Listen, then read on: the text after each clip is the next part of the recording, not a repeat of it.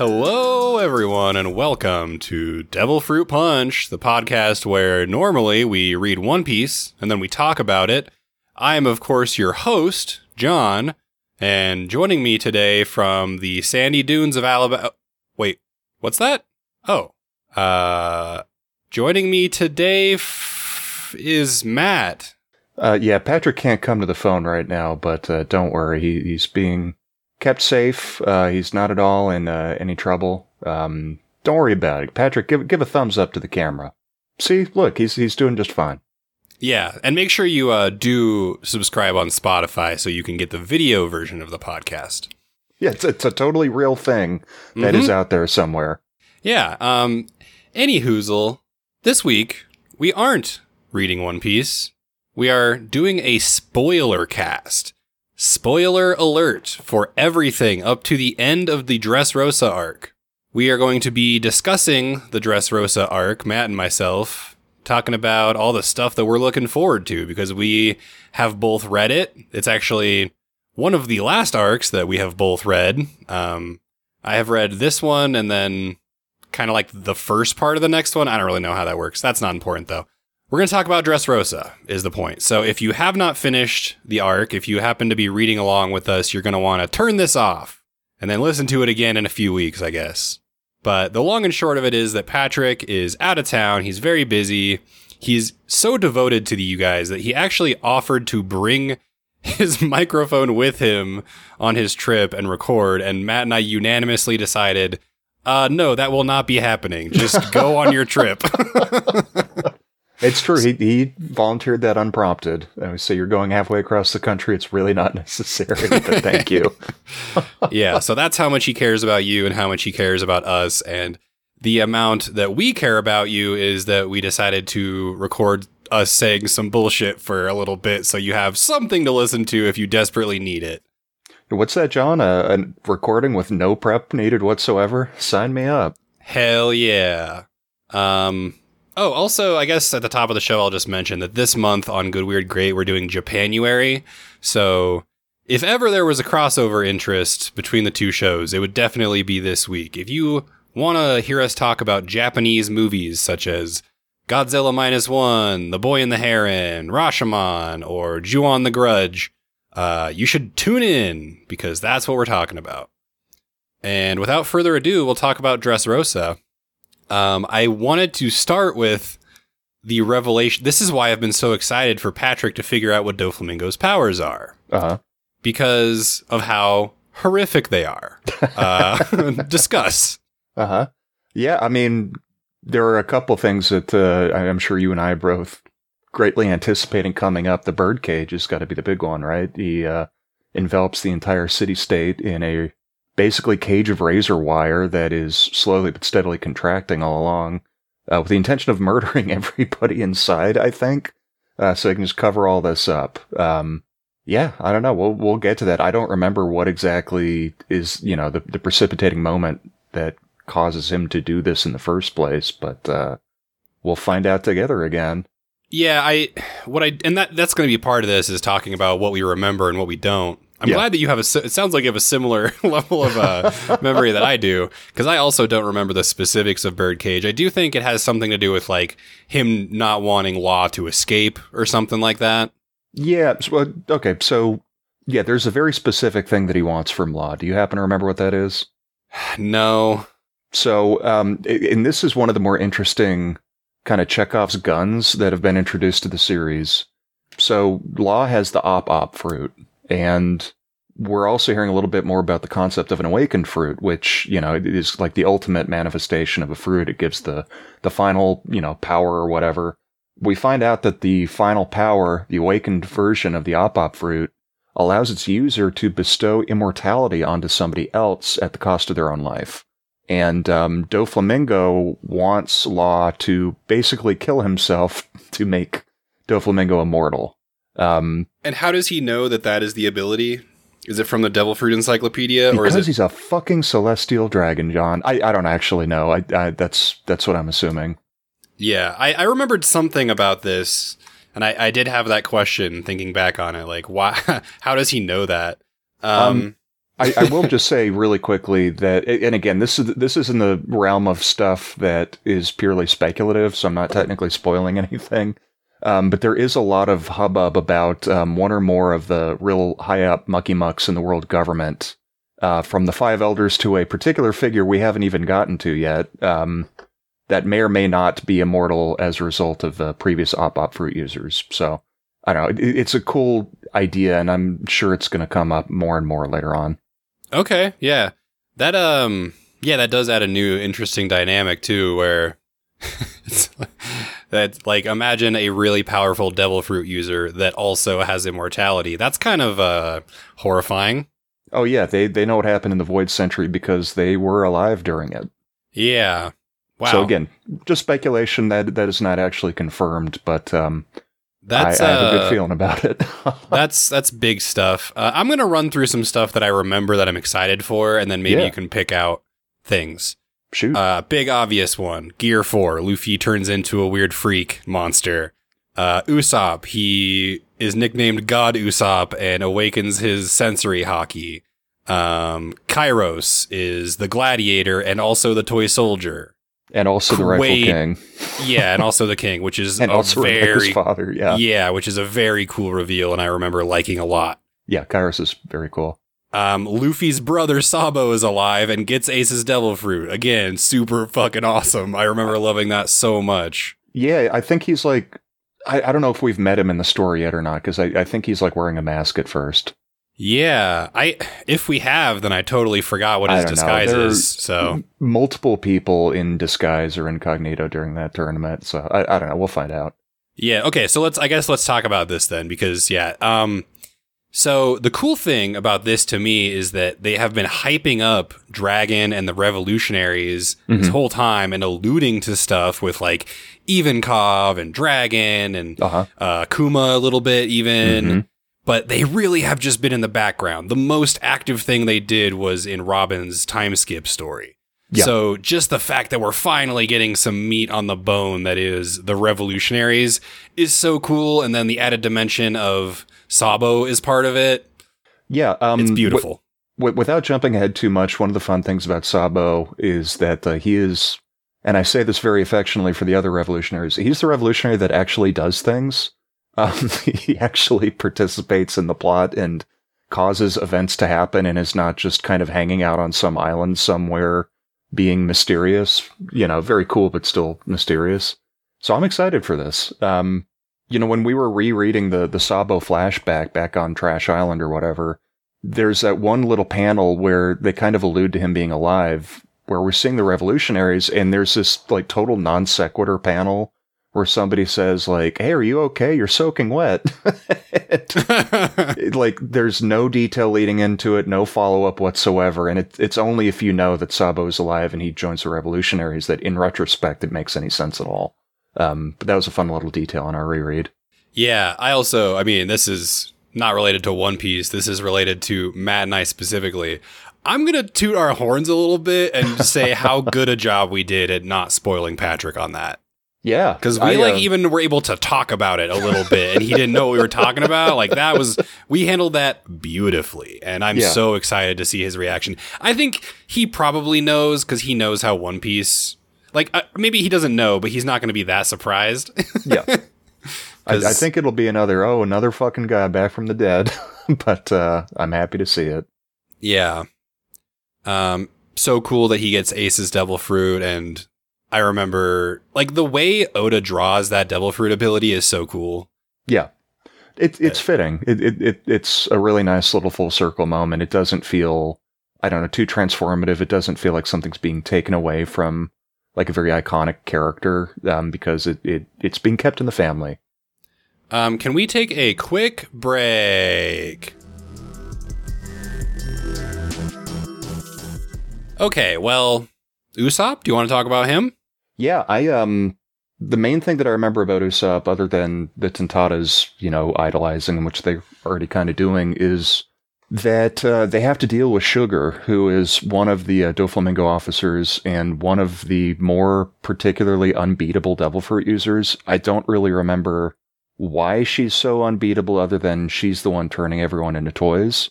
And the way that Oda ultimately kind of finds his way out of the box that he has put himself in without having to deal with her is having Usopp, I think he like makes a bullet or a ball or something with like a horrific face on it and just scares her so badly that she passes out. In one of those moments where I think fans have a real love it or hate it, and it kind of boils down to how funny you find it. I don't know, man. I find it funny, but I also find it to be quintessentially Usopp. And absolutely, like, it's the best thing you could have written for Usopp. Oh, yeah. No, I like it a lot. I think as an Usopp thing, it's perfect. I think some people might view it as kind of a cop-out. But at the same time, like, Usopp has to actually do things, too. He, he is kind of a comic relief guy, but he also needs to carry his weight. And I think when he's able to be both at the same time, that is peak Usopp. So I think that this very much fits in with that. And it's not as if he hasn't been sold as this type of character in the past. His fight with Luffy is another example where his power is that he's a schemer, he's a plotter, he's a strategy guy. So thinking of it that way, I mean, okay, think about it like this. The strategy of, I can't knock her out physically. I have to make her lose consciousness some other way. Yeah. I can't think of that many people who would actually consider like, oh, what if I scared her? Yeah. No, right. It's the craftiness, and it's not quite a one-to-one thing, but it really reminds me of how he took out another seemingly invincible Devil Fruit user, Perona the Ghost Princess at Thriller Bark, by just being very negative and and depressed by default. Not quite the same thing here, but it was, again, Usopp being this, like, surprising hard counter to somebody that nobody else is quite able to deal with. Yeah, and like also another part of the Usopp conversation is that after Dressrosa, the Straw Hats are very much famous. Oh, yeah. Parentheses bad. I mean, depending on who you ask, I bet. Depends, yeah. I mean, they get a fleet. But Usopp especially, like, what is his bounty after Dressrosa? Isn't it like something crazy? So, to be honest, they all get pretty crazy except for Chopper. Oh, yeah, because he's still 50, right? Yeah, I think as of the current chapter, he's still at 50, which I'm assuming that'll change eventually. But, yeah. It's probably funnier if it just stays 50 forever, right? I'm kind of two minds of it. I think that it is a funny gag, but I also feel like, I don't know, we could move on from it at some point. It doesn't have to be for, the rest of the whole thing. What I don't remember right now is if Usopp's bounty is still technically for Sniper King, or if it's actually for him proper. I think that it might be for him proper after this. It's God Usopp. That's what it says on the on the thing. Which that's the part, and I love the picture of him. I'm actually looking at it right now. Oh, hell he looks dead. He's so fucked up. He looks horrifying in the picture. Like, I don't know. If you saw this picture, you would, and you didn't know Usopp, you'd be like, fuck. Pretty scary. He looks scary. Yeah. No, I don't remember what it looks like offhand, but I am really excited to catch up. And they do something I really like at some point in the story too, which is that the crew like splits up. Because half of them just are like, okay, we're gonna go ahead to Zoo or however you pronounce it. It probably is Zoo, though. That also makes it kind of a dumb pun with all the animal people there. Anyway. But yeah, that way we get, I don't know, stronger and more character moments for the people left over here. And then when we eventually do cut over, we'll get the flip side of that for everybody who left. So yeah, Usopp's going to get some real time to shine because he is one of the Dressrosa crew. Yeah. I'm looking at it now, and it was 200 million after Dressrosa. Hey, our boy is cleaning up pretty good. That ain't bad at all. It would be a lot of work, but I do want to do a pirate draft because I've seen people do this online where you'll have a certain bounty. It's tough because we would need to compile old lists of bounties. We would need to figure out. Yeah, you know what I'm saying. No, yeah, and especially in a story like One Piece, like chronology matters because somebody like Luffy is probably the most extreme example, but depending on what part of the story we're talking about, it means something very different. Yeah, I think, honestly, after Dressrosa would also be a good time to do that. So maybe we can plan that out. We'll see. I want to like get back to regularly reading this at some point too. I know we're a little concerned about looking down at the looming barrel of catching up, but I gotta face the Reaper at some point. There's so much shit going on too that Dressrosa is such a long arc that, you know, it's 100 chapters long. I think it is worth having like a recap chapter at the end where you're like, okay, this is all the shit that happened. You know, this is where we are now. The other thing I wanted to say about Doflamingo's power is that it kind of like recontextualizes a lot of things that happened in the past. Sorry, I just made such a hard left turn. That's fine, no problem. But the birdcage is scary. Yeah. First of all, but then when you learn that the way he's cutting people is like with cheese wire, essentially, which sucks to think about. And then when he's like controlling people, he literally has strings tied to them. Yeah, it's really fitting for his personality, I think, because it's something that is at the same time kind of flashy and at the same time kind of subtle. It's something that can be very precise. It can be very brutal. And yeah, we got the whole puppeteer thing going on. It's really neat. It's a really cool power that, I don't know, I think is part of what makes him such an iconic villain in the series. Also the fact that he was introduced so long ago. Oh yeah, it's crazy how long he's been with us, and we're really only now starting to grasp what his deal is other than the crazy Joker-fied guy. Yeah, which I don't remember a lot of that, to be honest. He's just saying things like, you know, justice is determined by the winners. You know, kids who've never known war and kids who've never known peace have completely different outlooks. Ha ha ha ha ha ha. This is all very funny to me. I'm not mad. I'm actually laughing. Just that kind of stuff. Okay. Well, we have to talk about Corazon, too, because that's another thing I don't remember hardly at all. Yeah. I remember that maybe like half of this arc is either flashback or related to the flashback, like cross-cut with it.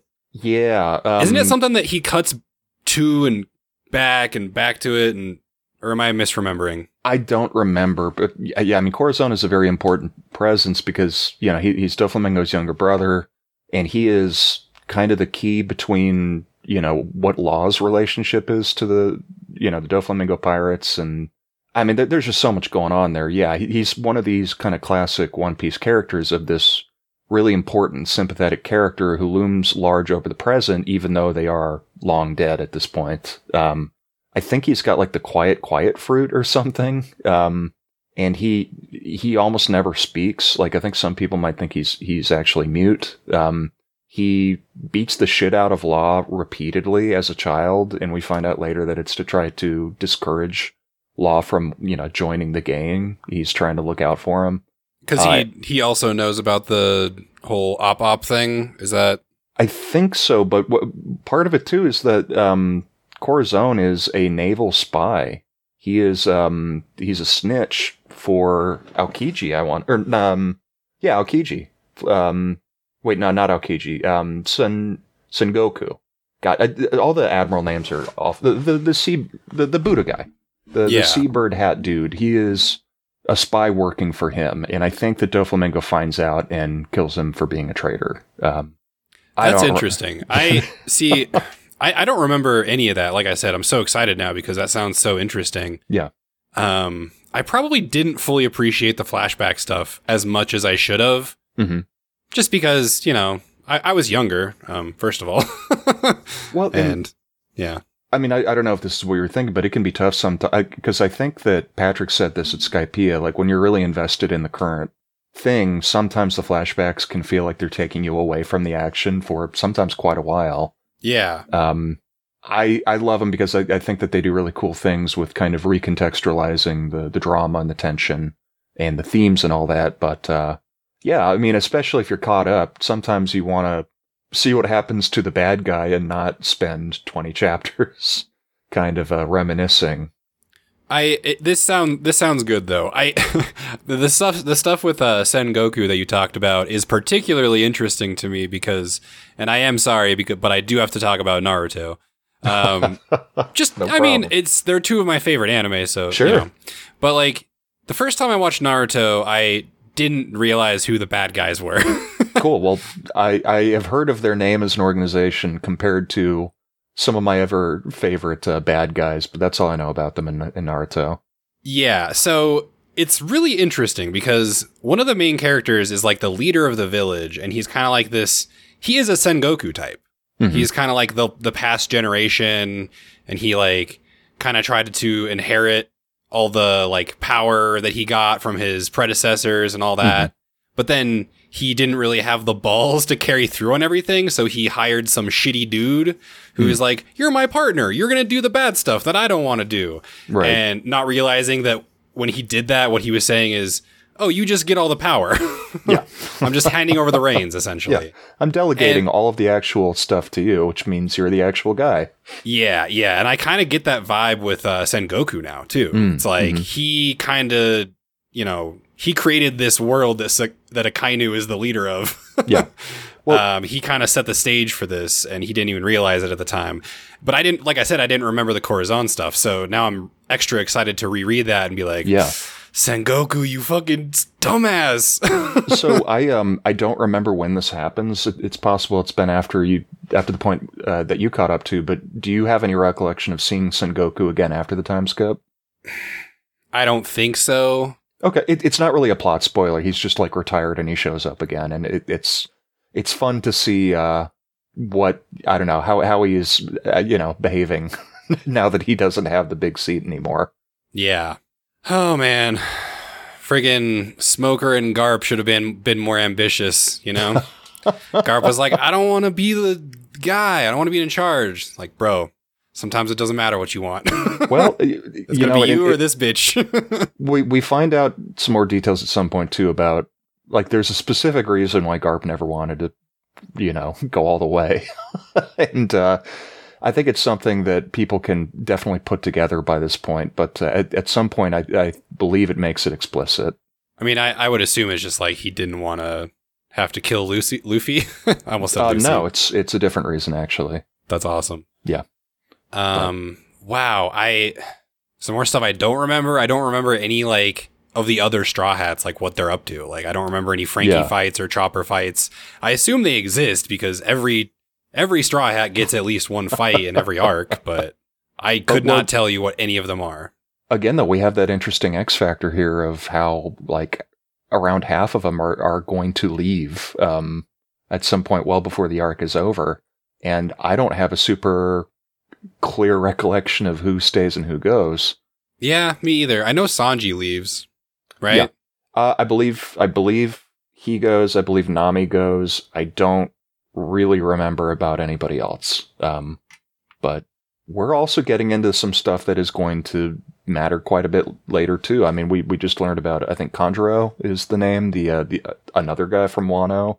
Yeah. That Kinemon is looking for, and we can't talk about it yet. There's just so much stuff that is going on here. There's so many moving parts to it. Do you remember the fleet, the Straw Hat fleet at the very end of all this? I mean, vaguely, like, Bartolomeo basically is like a subordinate of Luffy now at this point, right? Like, that's kind of the vibe. Yeah, there are like 8 of them, I want to say. And they all have their own ships, and they're all kind of parting ways to go off and do their own thing. Yeah, Luffy has, like, lieutenants. Yeah. It's so cool. I think they call them the Straw Hat affiliates in the Viz translation. So cool. Yeah. so cool. It's great. It's a real, like, okay, I mean, he's once again entering into bigger and bigger leagues now. Yeah, this is like in a video game when your command size goes up. Yeah. I think another big change that happens is we find out later throughout this arc that Fujitora despises the Seven Warlords system. And I think partially based on his experiences here, he ends up taking a really strong advocacy position on saying that system should be abolished. I don't remember if anything happens beyond that within the scope of this arc or not, but it's a really interesting touch point that we're hitting on too. Oh, we also find out in this arc that Buggy is a warlord, right? I think that we may have just found that out. Yeah, I think that that was a couple chapters ago. Maybe they were doing like an accounting of who all the current warlords are. And yeah, we missed it. Like, we talked about it, or we didn't talk about it in the podcast. We might have. I don't know.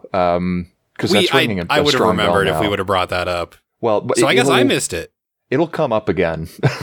Okay. If we did miss it, it will come up again, and we'll be able to talk about it properly then. But yeah, our boy Buggy is he's played his cards pretty well, I guess. He's really made something out of his Marineford reputation.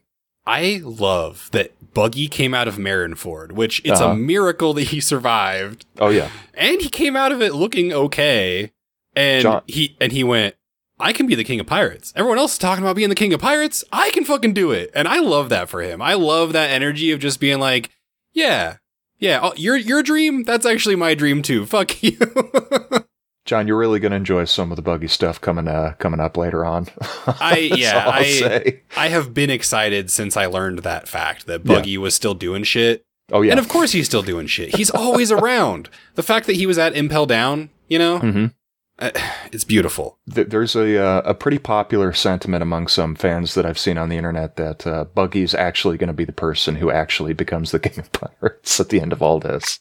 I could see that, like, Luffy finds the One Piece, but then Buggy somehow takes credit for it or something. And yeah, that would be amazing. I love that Buggy's still around and doing shit. Oh, and absolutely. I do remember liking the Fujitora stuff. All the just tragic stuff about what happens to Dressrosa is very blurry to me because this was a while ago. But I do remember it being horrible and sucking and feeling really bad for Rebecca. Yeah, I really like Rebecca. I remember having kind of mixed feelings about, because to me it was really, we've had a number of princesses at this point, like a good classic fantasy story so often does. But I thought it was really cool that she's like a gladiator princess. She fights. I remember being kind of bummed out that at the very end of this, she's like, I'm going to be a conventional princess now, and I'm not going to fight anyone anymore, even like really just spar. But maybe she earned that, though, Yeah, no, and that was kind of the flip side, is she seems like a very reluctant fighter, and I think that's probably the idea. She has gotten to the successful, the happy ending life of where she doesn't have to swing a sword around, even if she never tried to actually hurt anybody with it. Sorry to jump around so much, but Bartolomeo... We find out that he's a straw hat fanboy. Oh basically, he's a nerd for the Straw Hats, and we kind of alluded to it, but he's part of the Straw Hat fleet now. And we kind of talked about One Piece Red. We don't necessarily have to like spoil that now, but Bartolomeo is also around. Like he's falling into the Buggy category of like, don't worry about it. He's not going anywhere. Well, he's such an interesting character because he's a super fan, and one of my favorite things in like these kind of like epic fantasy stories is, to me, I always feel like, at a certain point, the heroes should become famous within that world. And part of that means they should have fans. And Bartolomeo is very much that for the Straw Hats and Luffy especially. And I know it's interesting because it kind of feels like Oda almost not necessarily making commentary about fandom, but I don't know, he's an interesting guy because he walks a fine line of being like obsessive and kind of intense about how much he loves these guys, while still also, I don't know, being helpful, being like a good friend and comrade to them. He just wants to help them out so badly because he thinks they're so cool. And I think that that's kind of parallel to what a lot of the readers would feel like if they've gotten to this point in the story. It's like, yeah, I would love to help out the Straw Hats if I could. So yeah, I sympathize with this weird, gigantically like fanged, mohawked guy that, I don't know, his entire bit is making everybody hate him. Yeah, I mean, that's kind of interesting. It's almost like Bartolomeo is the audience insert. He's the OC.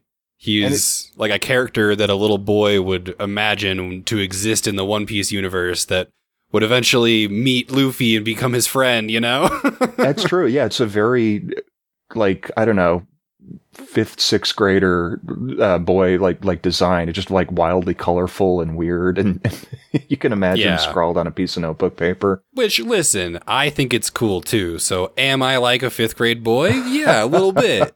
But hey, listen, you want to keep at least a little bit of your heart around that age, I think. Not too much, not too little. But I really like that aspect of him too, because it's such an aggressive like left turn from the way that he's introduced. Because really, like, none of his other qualities directly tie into the idea that he's a fan at all. It's not like the fake Luffy crew at Sabaudi where, oh, here's a guy wearing like a straw hat and he's wearing the red vest. He's not trying to do that at all. He's not like visually indicating that he's a fan. He's doing his own thing. It's just then he gets to meet his idol and, you know, like a up and coming musician meeting the rock star that inspired him. They get to do a couple jam sessions together. Wow. What a cool show. I'm getting so excited. I mean, Dressrosa is awesome, but obviously this whole time I'm just looking forward to the new stuff for me.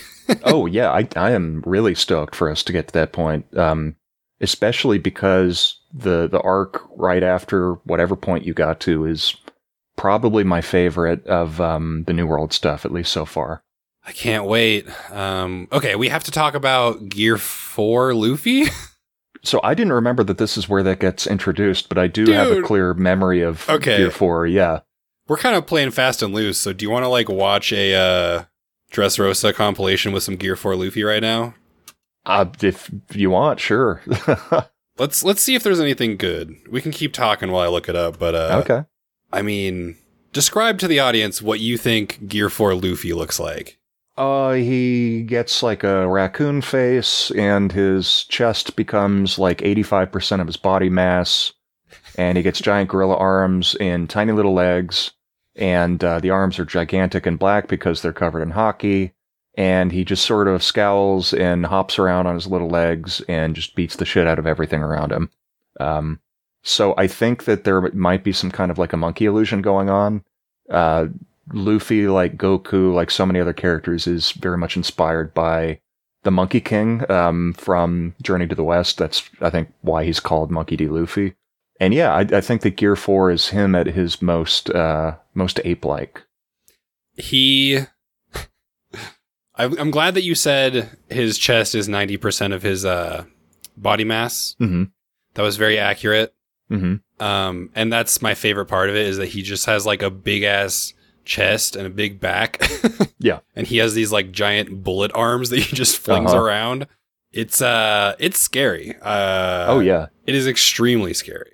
Yeah, the Gear 2 doesn't really look like anything other than him steaming, which is, you know, cool, but then Gear 3 just kind of looks inherently silly.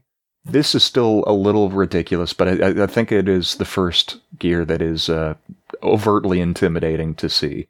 Like if Luffy turned into that in front of me, I would not want to. I wouldn't want to mess with him.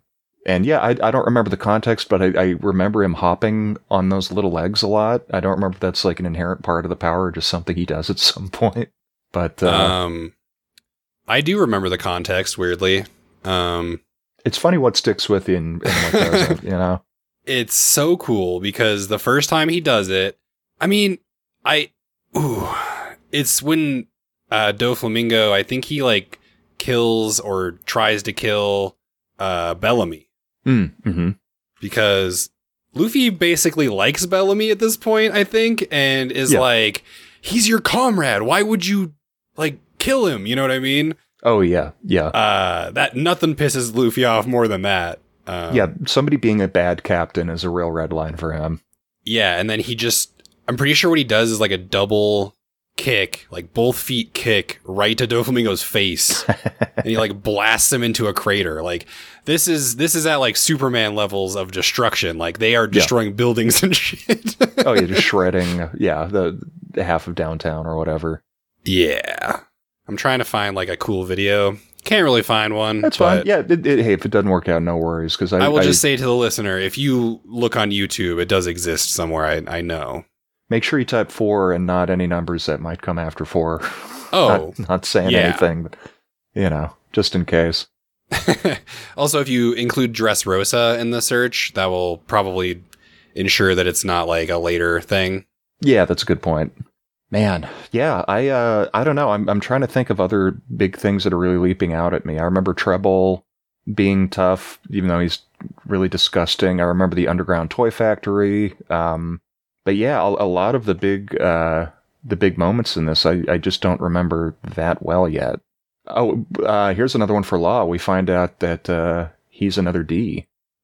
Oh, that's right. Trafalgar D. Law. And he is the first person we've met that we know of who has had the sense to not share that with every single person he meets. Oh my gosh. Okay, I might actually have you watch this one with me. Okay, yeah, sure. I found one. Sorry, I keep fixating on the Gear 4 thing, but... It's fine. It's an audio medium, so this will be perfect. The reason I wanted to share this video with you is because the first comment is a guy saying, I feel so bad for people who don't see how cool this form is. Everybody thinks it's lame, but the reference it's making is really cool. And what does he say? The mythological influences. Mm-hmm. Yeah. Yeah, drop a link. Let's do it. So, yeah, just for any listeners who want to try to dig this up on their own, this is a Luffy Gear 4 Bound Man, that's one word, transformation, uploaded by a YouTube account called Red, just the word Red. All right, are you ready? Yeah, give me a 3, 2, 1. 3 and a 2 and a 1. Well, I fucked it up. Okay, well, I'm watching. Okay, we got the birdcage, tossing off the sandals. Okay, they scaled this up to 60 FPS, which is messing with me a little, but that's okay. He's biting his arm and blowing into it furiously. Yeah, and making a huge arm. Very, Gear 3 kind of overtones, but he's infusing with hockey, but then we see he's really just inflating his entire body, or at least the upper half of it. He blows it into his arm, and then he, pulls it into the rest of his body from his arm. Yeah, that's a good way to put it. Yeah, flame makeup. Yeah, that comment about how this is Kabuki inspirations, that definitely seems to be coming through. His body is big and black and red. Oh, okay, yeah, they're playing the kind of Kabuki theatrical, I don't know, leitmotif. He has kind of tattoos on him almost from the hockey, too. Yeah, they kind of flame patterns. And he, again, huge chest, huge abs. He's just super jacked, but mostly in his core. Mm-hmm. It is funny. I do appreciate this person talking about how badass it is, because it is, but also it's One Piece, man. It's always going to be a little bit silly. It's okay. That's part of why it's good. Exactly. That is part of why it's good. And I guess we can move on from that at that point. Yeah. Is there anything else you wanted to touch on? I gotta say, most of the other things I can think of right now, I either don't remember them that well, or it's getting into further arc stuff. So I'm trying to be too careful on that one. So yeah, I think that we've probably hit all the big points that we can both remember, I guess. Yeah. And the thing is, there's probably stuff we didn't talk about because neither of us remembered it. Yeah, which is awesome. That's exciting. Well, hell yeah, brother. We're not going to rate this because we didn't actually read it. Is that fair? Yeah. When I first read Dressrosa, I really liked it, and then I thought about it a little bit more, and I think I might have liked it a little bit less on review. But so I don't know how I'm going to feel about it when it's all said and done. I'm really excited to go through all of it though and find out. All right. Well, since we're not rating, we'll just say, yeah, listen to Good Weird Great or email this show at devilfruitpunch@gmail.com. And that's about it, honestly. We have a link tree, but the link tree just goes to all the different places the podcast is. So I guess if you're trying to find it on a specific platform, you can use the link tree. I don't know. Feel free to listen to us on as many devices at once. I'm sure that'll be good for us somehow. Just, there you go. Get 100 phones lined up and just, one after another. Let's start gooning to Devil Fruit Punch. We can probably cut that out, but anyway. Nope, you said it. It's staying in. I did say it. Yep. And until next time, when you're lost in the new world, say goodbye to the old one. Good job.